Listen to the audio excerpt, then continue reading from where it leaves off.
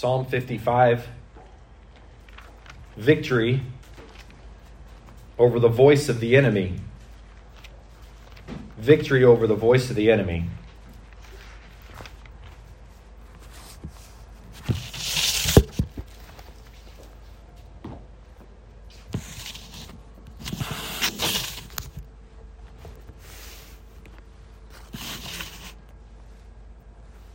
Psalm 55 and verse 1. Give ear to my prayer, O God, and hide not thyself from my supplication. Attend unto me and hear me. I mourn in my complaint and make a noise because of the voice of the enemy, because of the oppression of the wicked. For they cast iniquity upon me, and in wrath they hate me. My heart is sore pained within me, and the terrors of death are fallen upon me. Fearfulness and trembling are come upon me, and horror hath overwhelmed me. And I said, Oh, that I had wings like a dove, for then would I fly away and be at rest. David here is praying. This is a record of his prayer. By inspiration of the Holy Spirit, it is scripture. And it teaches us that David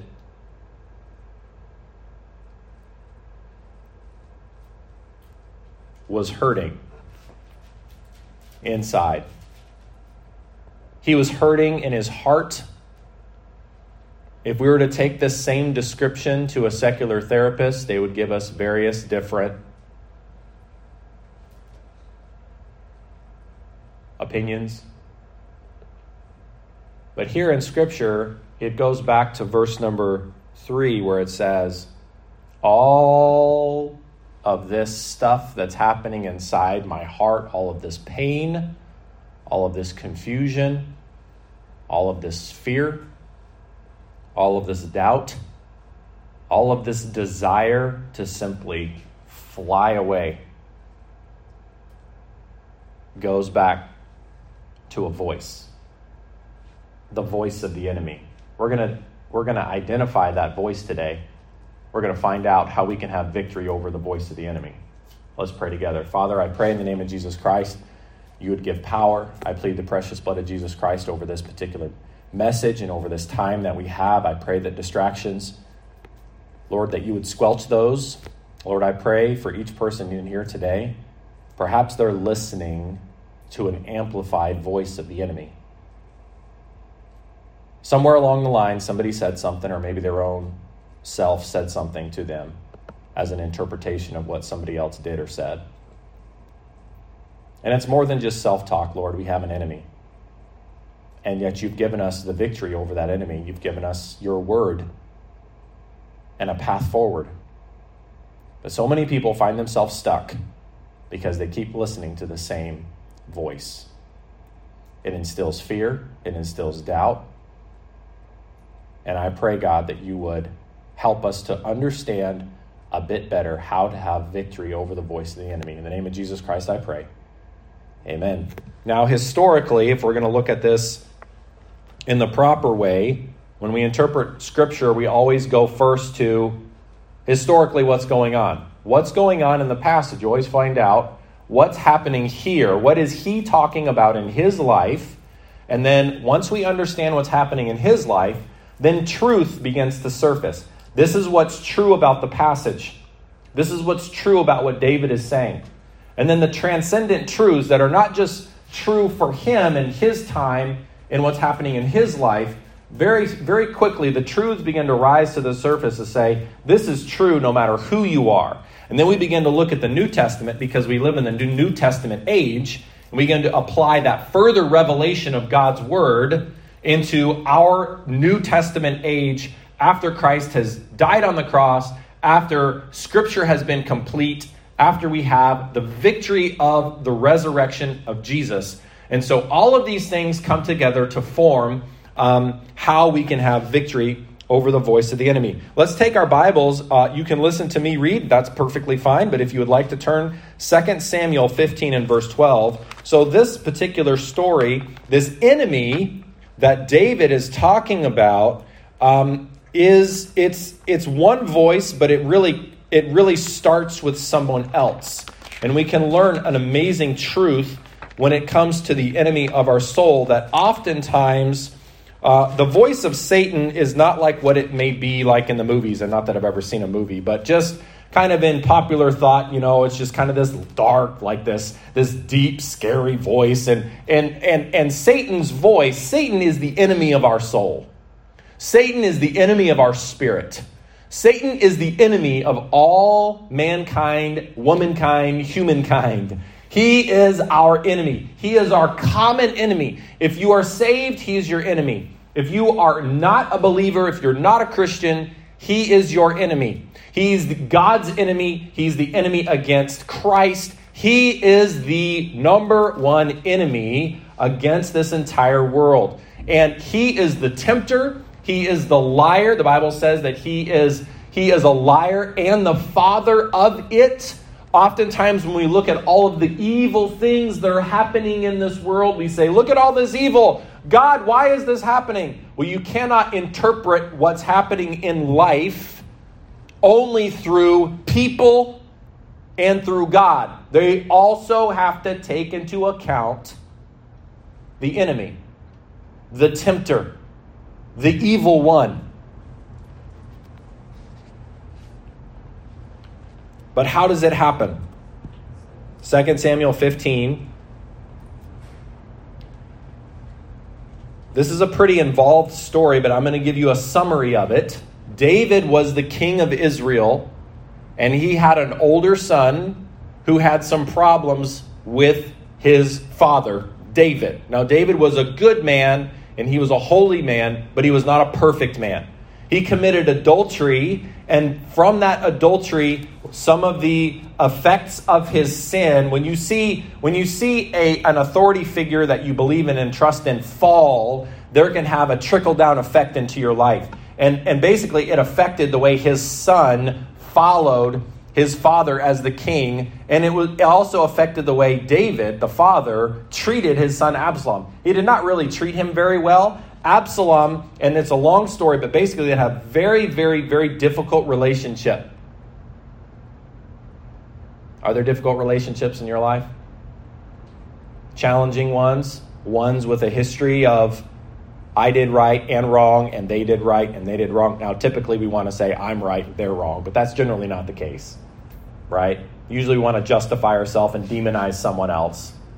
But typically that's not a full picture. That's one of the ways that we know the Bible is actually God's word. This is just a small little side note, is because God's word does not, with what the Catholic Church calls saints.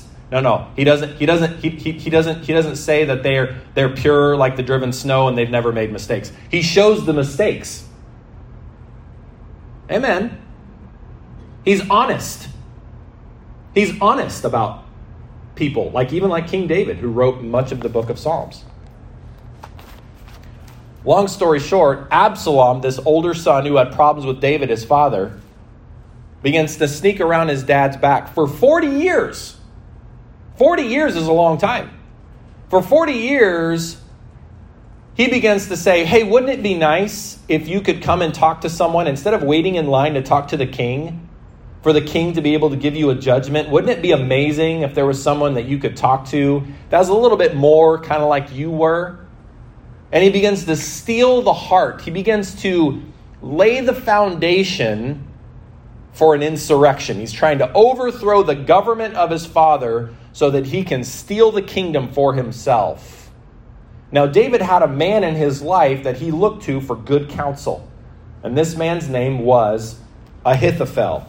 And that is in 2 Samuel in chapter number 12. 2 Samuel 15 and verse 12. 15:12. And Absalom sent for Ahithophel, the Gileonite, David's counselor, from his city, even from Gilead, while he offered sacrifices. And the conspiracy was strong, for the people increased continually with Absalom. So Absalom is this older son, and he's sending now for David's counselor, and he's recruiting All of the people who used to be on David's side, he's trying to recruit the people, but now he's also recruiting the helpers and the counselors and even the captain of the guard. So he's recruiting everybody over to his side. If we take and look over in 2 Samuel chapter number 16, so in the next chapter, verse 15. So this is 16:15. 2 Samuel 16:15. And Absalom and all the people, the men of Israel, came to Jerusalem, and Ahithophel with him. So we can see now that this counselor Ahithophel is now with David. Verse 20. Then said Absalom to Ahithophel, give me counsel among you what we should do. And then verse 23, the last verse in the chapter. And the counsel of Ahithophel, which he counseled in those days, was as if a man had inquired at the oracle of God. So was all the counsel of Ahithophel, both with David and with Absalom. So if we go back to Psalm 55, when he's talking about the voice of the enemy, we go over from Psalm 55 to verse number 12. Look with me here. Psalm 55 and verse number 12. It begins to describe this enemy and this voice. In verse number 3, he says, because of the voice of the enemy. And he begins to describe all of the effects of the voice that it was having. This voice that created an internal dialogue. Listen, it's a voice of a person that changed the way David talked to himself. Self-talk. It began to affect the way he thought about himself. It began the way he began to think about God. It began to change the way that he began to think about everything. Because here's a man that he trusted, who used to be on his side and used to be on God's side, that now switched over to his son's side, and he's not on God's side anymore either. And now this person he used to trust in is saying things that are causing him to have deep hurt. And we know in verse number 12, it says, for it was not an enemy that reproached me. Then I could have borne it. I could have carried it if it was an actual enemy. He's saying the voice of the enemy, but then in verse 12, he's describing it further. He says it wasn't really an enemy, like an enemy combatant. It wasn't a soldier from another place that I was fighting against that was saying things. He says, I could have dealt with that. Guys, listen, sometimes people say things and we recognize them as being, that's not really someone that I care too much about. I don't even know that person. They said something mean to me, and it's just kind of water off a duck's back. It doesn't bother me. He's like, I could have carried that. It doesn't even bother me. And man, there's some people out there that are just hateful. They're evil. They just say awful, awful things. Maybe racial things sometimes. Just awful things.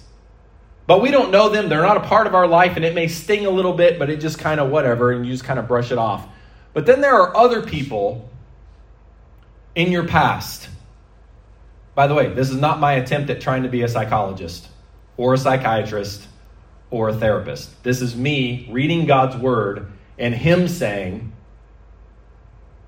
that there was someone from David's past that he used to trust in, that now, when he began to switch sides and he began to attack David and began to plot against David and he began to say things about David and against David, and he heard those things, that when he heard them, it was someone he used to trust in, and it became this deafening voice that created this crazy amount of fear and frustration and anguish and pain.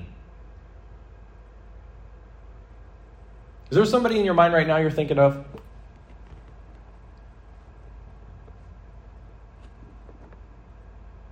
Here's the thing about the enemy of our soul, Satan. He's like an assassin. He doesn't want to be seen. Satan doesn't want the glory for his work. He can use people in our life that can say things or do things, and they can cause us to start thinking the wrong thing about God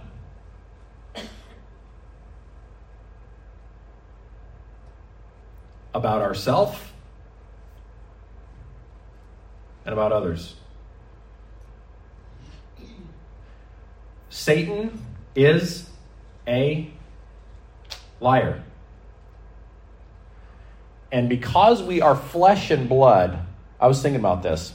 You know, we are susceptible to temptation as human beings, just like we're susceptible to the weather. How many of you get a sunburn really easy? Anybody? One person. One person? Man, you guys are awesome. How many of you guys get cold really easy? I'm seeing Miss Myra right now. She's already cold. Air conditioning. Right? Get cold. Some people, man, I'll tell you what. After we lived in Nepal, they didn't have any heat in the houses there, and I feel like I get cold really quick. I always keep a jacket in the car. Doesn't matter what time of year it is. Right? I always keep a hoodie or a jacket or a vest or something. My wife always says, why do you have so many sweatshirts? Because I'm cold. That's why. Right? I get cold. Look, just like we're susceptible to the weather, and we have to prepare against it, whether it's cold or whether it's hot. Okay? We are susceptible to the temptation of Satan. He is the tempter. He tempts our flesh, our broken flesh, meaning our natural state. The Bible says in 2 Corinthians, the natural man or the natural person in our natural state, we don't understand the things of God naturally. Naturally, we are vulnerable like a baby is vulnerable. Babies have to be protected and carried and nurtured. They cry and they get upset, but it can mean a bunch of different things. And usually only mothers, sometimes fathers, can interpret what the cry means. Right? Change me, feed me, or I'm tired. Usually those are the top ones. At least in my mind, those are the top ones. Vulnerable. They need to be cared for, protected. Right? We are vulnerable to Satan's attacks. And his attacks can come through other people.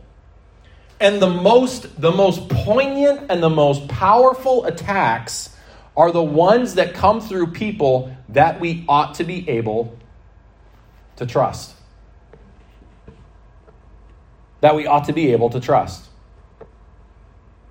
They will say things that hurt us deeply. Things that in their mind maybe they said and they will just walk on. But in our mind it sticks. And when it sticks, you guys ever get a splinter in your finger? Okay? You get a splinter in your finger and you can't quite get it out. Right? What happens if you just leave it alone? Well, I mean, eventually it can get infected. Sometimes it works its way out, and that's fantastic. But it oftentimes, if you just leave it, sometimes if it's not too deep and you leave it, it'll come out by itself. But if it's really deep, you've got to figure out a way to get it out. Otherwise, it will get infected, and it will really, really, really hurt, and you'll get sick. You got to go to the hospital. It's not just mom or dad taking the tweezers and popping it out. You've got to go have a professional look at it, right? Right? We all together still? There are some times that people say things, people that we ought to be able to trust. A pastor, a religious figure, someone that you trust in your life in a religious sense, a father, a mother, maybe a friend or maybe an older friend that you looked up to. And they could have said something, they could have done something, and here we are as a Christian, and we're thinking, why am I having such a difficult time growing in my faith? And it's because if we take the time to trace it back, there was somebody that said something or did something, and they told us a lie about ourselves, or they said something, and it caused us to begin to think lies about God. Ahithophel was saying things about David. Let's take a look and see what David did to get victory over the voice of the enemy. Now, let me just say this before I jump into Psalm 55. I want to read just one or two verses. If you're here and you have never yet trusted Christ as your Savior, this sermon really is not quite for you just yet, because you do not have the victory in your life. You still spiritually, everyone either belongs to Jesus Christ and the victory that he won over Satan on the cross and through the resurrection, or you belong to Satan. You say, no, I don't. I'm not a Christian, but I don't belong to Satan. You may not realize it, but spiritually there's only two sides. There's no third side. Everyone wants to make themselves believe that they're their own person, okay? And maybe in a bodily sense, yes, but in a spiritual sense, no. There's only two sides. There is no God above Jehovah God, and there is no evil above Satan. Spiritually, this is what Jesus Christ did for us on the cross. Is that spiritually, when he died on the cross, what he did for us is when Adam and Eve sinned in the garden, to go all the way back, just a brief summary. When Adam and Eve sinned in the garden, spiritually they died that day.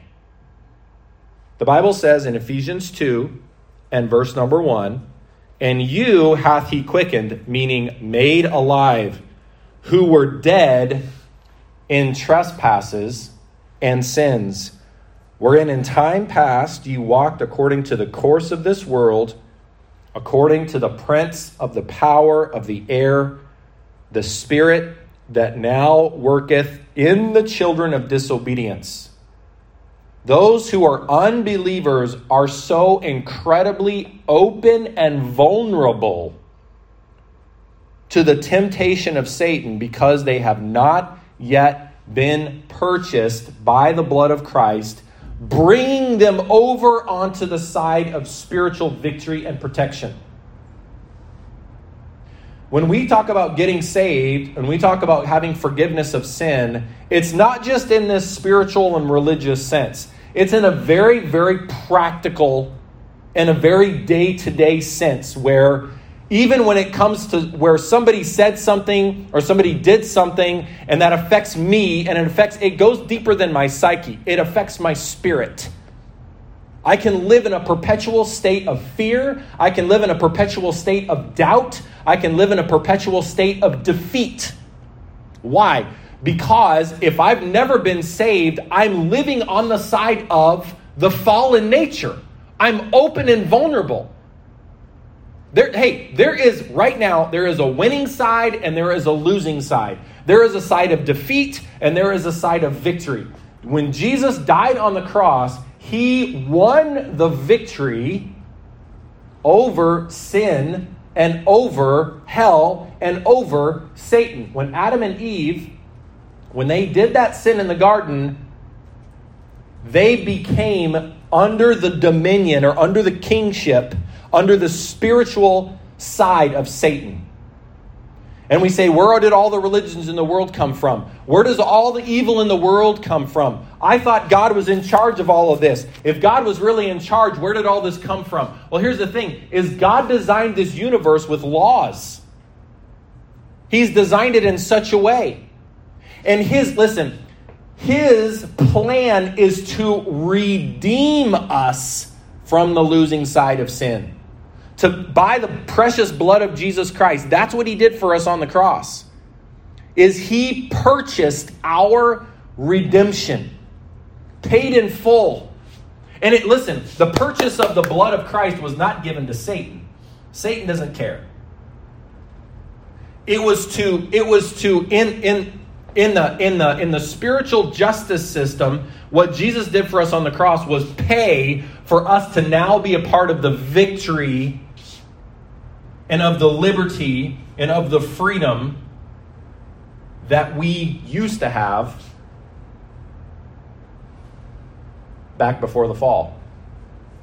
But before that happens, we're open and vulnerable to Satan. We're open and vulnerable to his lies. It doesn't matter if we live in a secular place like Toronto where most people don't believe in spirituality. Or maybe just a little bit of spirituality.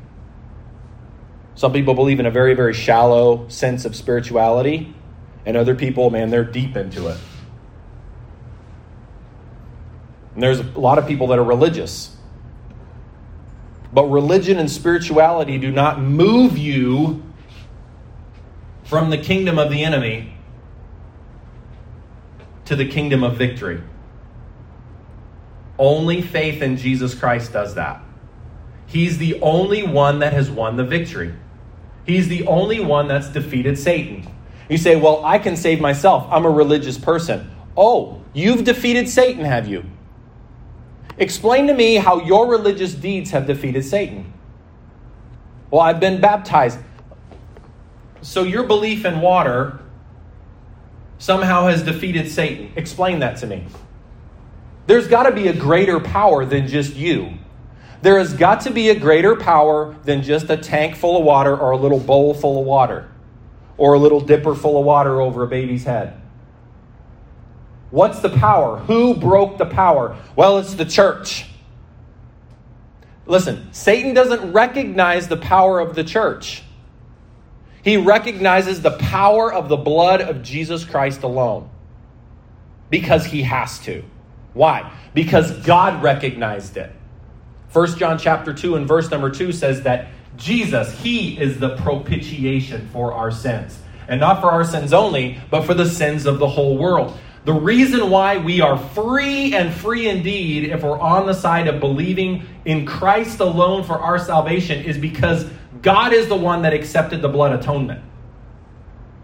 This is very doctrinal, but listen, this is why the cotton candy kind of a church where all we do is sing and be happy and say we love Jesus very quickly fades away, just like cotton candy, because there's no doctrinal truth to get you back to getting victory over the voice of the enemy. The things that you actually deal with every single day come down to whose side are you on spiritually. And we have to have that moment. It's like having, back in the day, my dad was born in Canada, but he grew up in the United States. And back in that time, you had to pick which country are you going to be a citizen of. Now you can have dual citizenship. It's no big deal. But back then, it was a big deal. You've got to choose. And maybe someone in this room has had to make that choice, where there's a passport you had to give up. There's a citizenship you had to give up in order to be here. I don't know. But it's like that. You say, I'm going to choose my religion. I'm not going to trust in Christ. Okay, then you're choosing to be on Satan's side.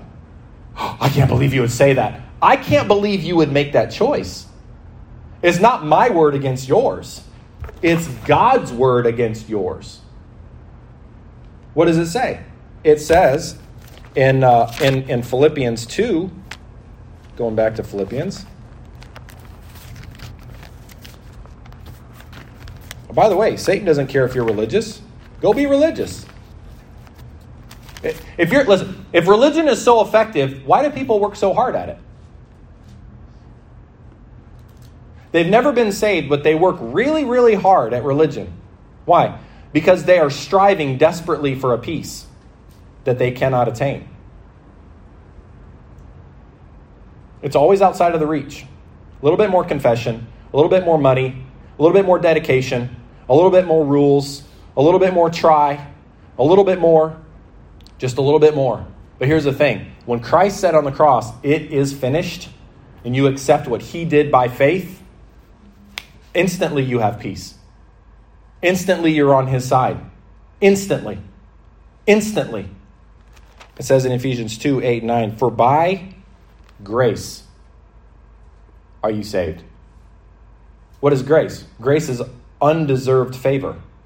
You want to have victory over the voice of the enemy? You must be saved by grace. You will never have victory over the voice of the enemy by looking back at a pile of religious works. Some people are so busy building their resume of religion, and they're sitting there fighting these voices. Listen, they do all of the religious stuff, but their heart never has peace. So then because their heart doesn't have peace, then they go to the therapist and they tell the therapist all their stuff. And you feel better because you've unloaded a bit. And they give you some techniques, but the techniques are still, in a way, a lot of times the techniques, you can never cure a spiritual problem with a technique. with a technique. It's impossible. For by grace are you saved through faith, that not of yourselves, it is the gift of God, not of works. You know what techniques are? Works. The techniques work. Techniques work if the problem's not spiritual. But if the problem is spiritual, it will never fix a spiritual problem. This is the thing that, and I don't pretend to understand all this. This is the thing that amazes me with therapy sometimes, is they want to take all of the good parts of religion and then just try to sketch out all of the things about God and faith. It'll never work. It'll never work. Victory over the voice of the enemy doesn't come through techniques. Doesn't come through therapy. Amen, Pastor. Praise the Lord. That's good preaching right there. It is good preaching right there. It's nice and quiet in here, and I like that sometimes. It means you're thinking. Sometimes it means you're sleeping, but sometimes it means you're thinking. Right? We will never have victory over the voice of the enemy if we don't come to Jesus Christ and get on his side of victory. His side of victory begins with salvation. Are you telling me I got to give up my religion? My question is, if he paid it all, why would you want to keep it?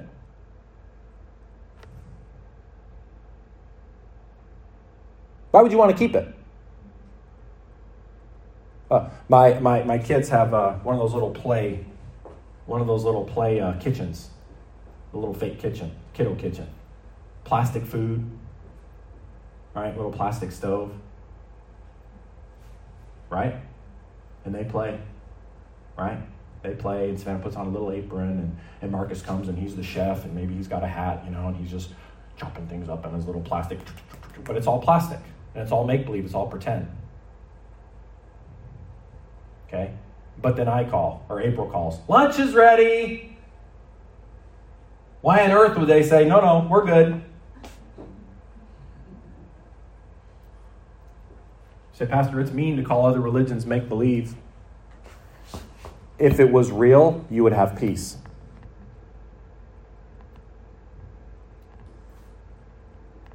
My question to you is, do you have peace?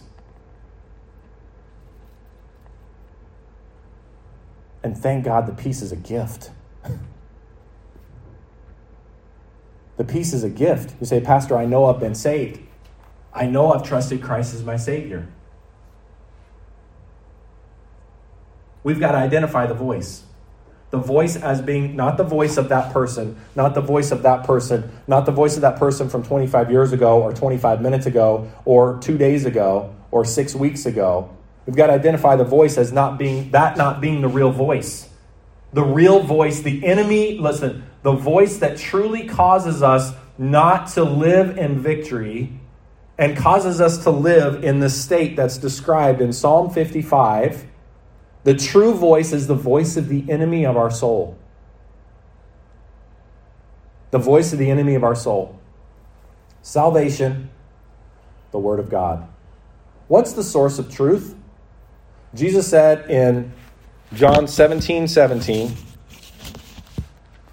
Let's look at that. I'm at 33 minutes. I'll be right up front with you guys. I'm at 33 minutes of preaching, right? I've got the little recorder right here, so I know exactly how much. And I usually go to 40 minutes, right? So that's the plan. Just to let you know, Pastor, when you're going to stop, that's when I'll stop. Give me 7 minutes and I'll be done. John 17 and verse 17. What's the truth? Okay, the first thing is I've got to come on the side of victory, which happens at salvation. The second point, if I'm going to have victory over the voice of the enemy, okay, the second point is I have got to start believing the truth of God's word over whatever that person said or whatever I think about myself or whatever I think is true. So one of them has to be true.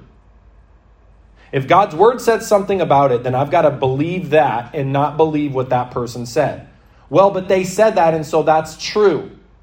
No, it's not true. It's not true if God says it's not true. I'm going to choose to believe what God's word says about me. He says I'm victorious. He says I'm free. He says I'm valued. He says that I have a relationship with him. He says that I've been redeemed. He says that I have incredible value before God. He says that I have so much value that he sent his only son to die on the cross for me. So if someone else says something about me or to me or treated me in such a manner that I begin to think of myself as being worthless, who's right? That person or God? God's right. And that means that whatever that person did or whatever that said is on the side of the enemy. That's the enemy's voice. That's Satan's side. So it's not to be trusted. God's word is to be trusted. And in that manner, we can sit there and dissect every little aspect of our life, of things that cause incredible amount of self-confidence and pride. Too much of that, man, and you're in big trouble. Pride goeth before destruction, the Bible says. The purpose of the cross of Christ is not to increase our self-confidence, but to increase our confidence in Christ alone. To increase our dependence and trust on him. And it comes through the word of God. John 17, verse 17. Jesus said this, sanctify them through thy truth. Thy word is truth. Sanctify means to set apart, to make holy, to make different, to make clean. And whenever we hear the word of God taught, whenever we heard it preached, whenever we read it, or whenever we listen to a good podcast about it, whether teaching or even listening to scripture, and we begin to hear these things, we will automatically begin to think, well, that's not what I've always thought. That's not what I've heard. And we need to allow it to sanctify us and to cleanse us and to grow us and to shape us and change us and guide us in our life. And it's as we begin to do this and grow, we begin to realize that we are starting to become more and more and more free from the voice of the enemy. More and more free from the voice of the enemy. And it all comes back to the truth. Where's the truth? What's really the truth? It's so funny because when I talk to people sometimes and they begin to share what they're struggling with, I'll give them a verse of scripture. And then they'll shoot back with something they heard on the internet. Or something they Googled or something they saw on YouTube. And they'll quote the YouTuber as if it's this incredible authority of truth. No, Pastor, that's not true because... And they may not name their name, but they'll say, no, this is true. And it's like, okay, so is the YouTuber true? Or is God's word true? Christians will go through their Christian life failing and struggling, never having peace, never living in true victory, simply because of this. They choose to believe something other than God's word is true. When we lived over in Nepal, I'm not picking on Nepalis. I love them. I mean, we lived with them for 7.5 years. But this is just an indication of some cultures. Some cultures are very superstitious, meaning whatever happens in their life is a result of something in the spirit world. It's never really their fault. It happened to me. It came upon me. Right? And so that's kind of what the culture does, is it doesn't really push personal responsibility. It just says the spirit world happened. And so when we're teaching cultures such as that, we have to go back to, okay, what does God's word say? Is there a spirit world? Yes. Do you have a personal choice? Yes. You know, here in a secular place like Toronto, the opposite is true. Generally, when something happens in our life, we never generally think of it in terms of a spiritual thing. We never think of it in terms of having a spiritual enemy. And usually secular society pushes all the responsibility on you, yourself. You need to work on self, and we need to have self-confidence and self-care and inflate self and believe in yourself and self and self and self and self and self and self and self and self and self and self and self and self and self, and boy, you go through the day self. Power posing in the mirror and giving each other, great speeches and learning speeches from great movies and saying, I am whoever, right? You pump yourself up.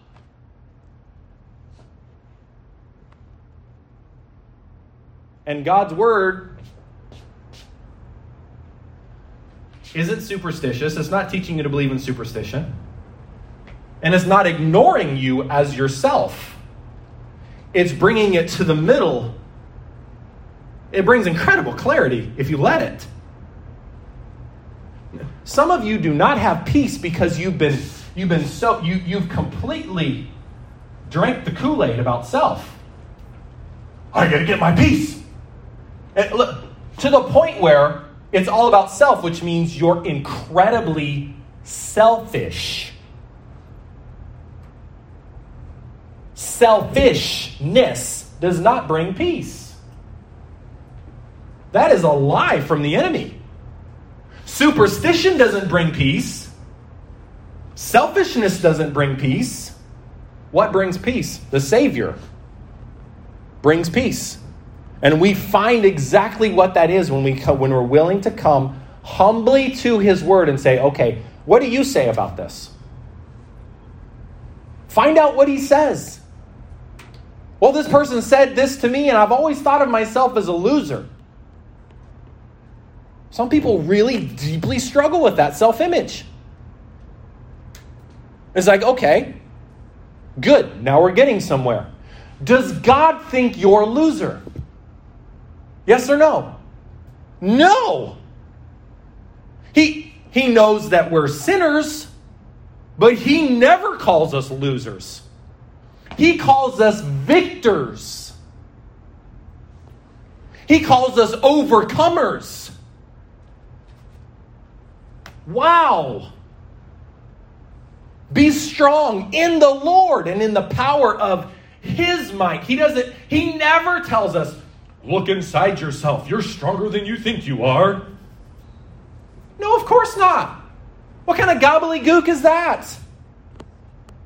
Now, that may be fine if you're doing some kind of physical pursuit. You're trying to run a marathon, and it's like, man, it's mile 25, and I've got to go 26.2, and my legs are shot. And you push past, and you find physically, in the physical world, yeah, you are stronger than you think you are. Without a doubt, in a physical pursuit, you can find that. But in a spiritual sense, when you're up against the voice of the enemy, guys, you're not stronger than you think you are. Satan's stronger than we think he is. And God always directs the attention and always directs the focus back around to Him, to God. Say, look to me for strength. Look to me for help. Look to me in prayer. Look to me to find out the truth about your true situation from the Word of God. It is timeless. It will never fail. It has never failed. And that's how we have victory over the voice of the enemy. Pastor, you're just trying to tell us to get saved, read our Bible, and pray? Those are the 3 points? Come on, let's have something a little more than that. Guys, listen. Oftentimes, we fail in our Christian life, and we sink back into living a life of fear and doubt and shame and smallness and sin and pride because we think that we are too big for the basics. We're never too big for the basics. Are you saved? I'm not asking for a verbal response. I'm asking you to allow the question. Take the question seriously. If you died right now, do you know for sure that you'd be in heaven? Well, I think I'm a pretty good person is not the right answer. God says there's none good in His eyes. Now, to us, we think people are good. But in His eyesight, there is none good. Oh, I can't believe you'd say that. No. Look, we're trying to receive a compliment, and then we're insulting what Jesus did on the cross. If God has a choice, He's not going to respect you over respecting what His Son did on the cross. He's not going to make an exception for you, or me, or my kids, or anybody. If you died today, are you sure that you'd go to heaven? Has there been a time? Well, I've kind of always been a Christian. That's not the right answer. I've kind of always been born.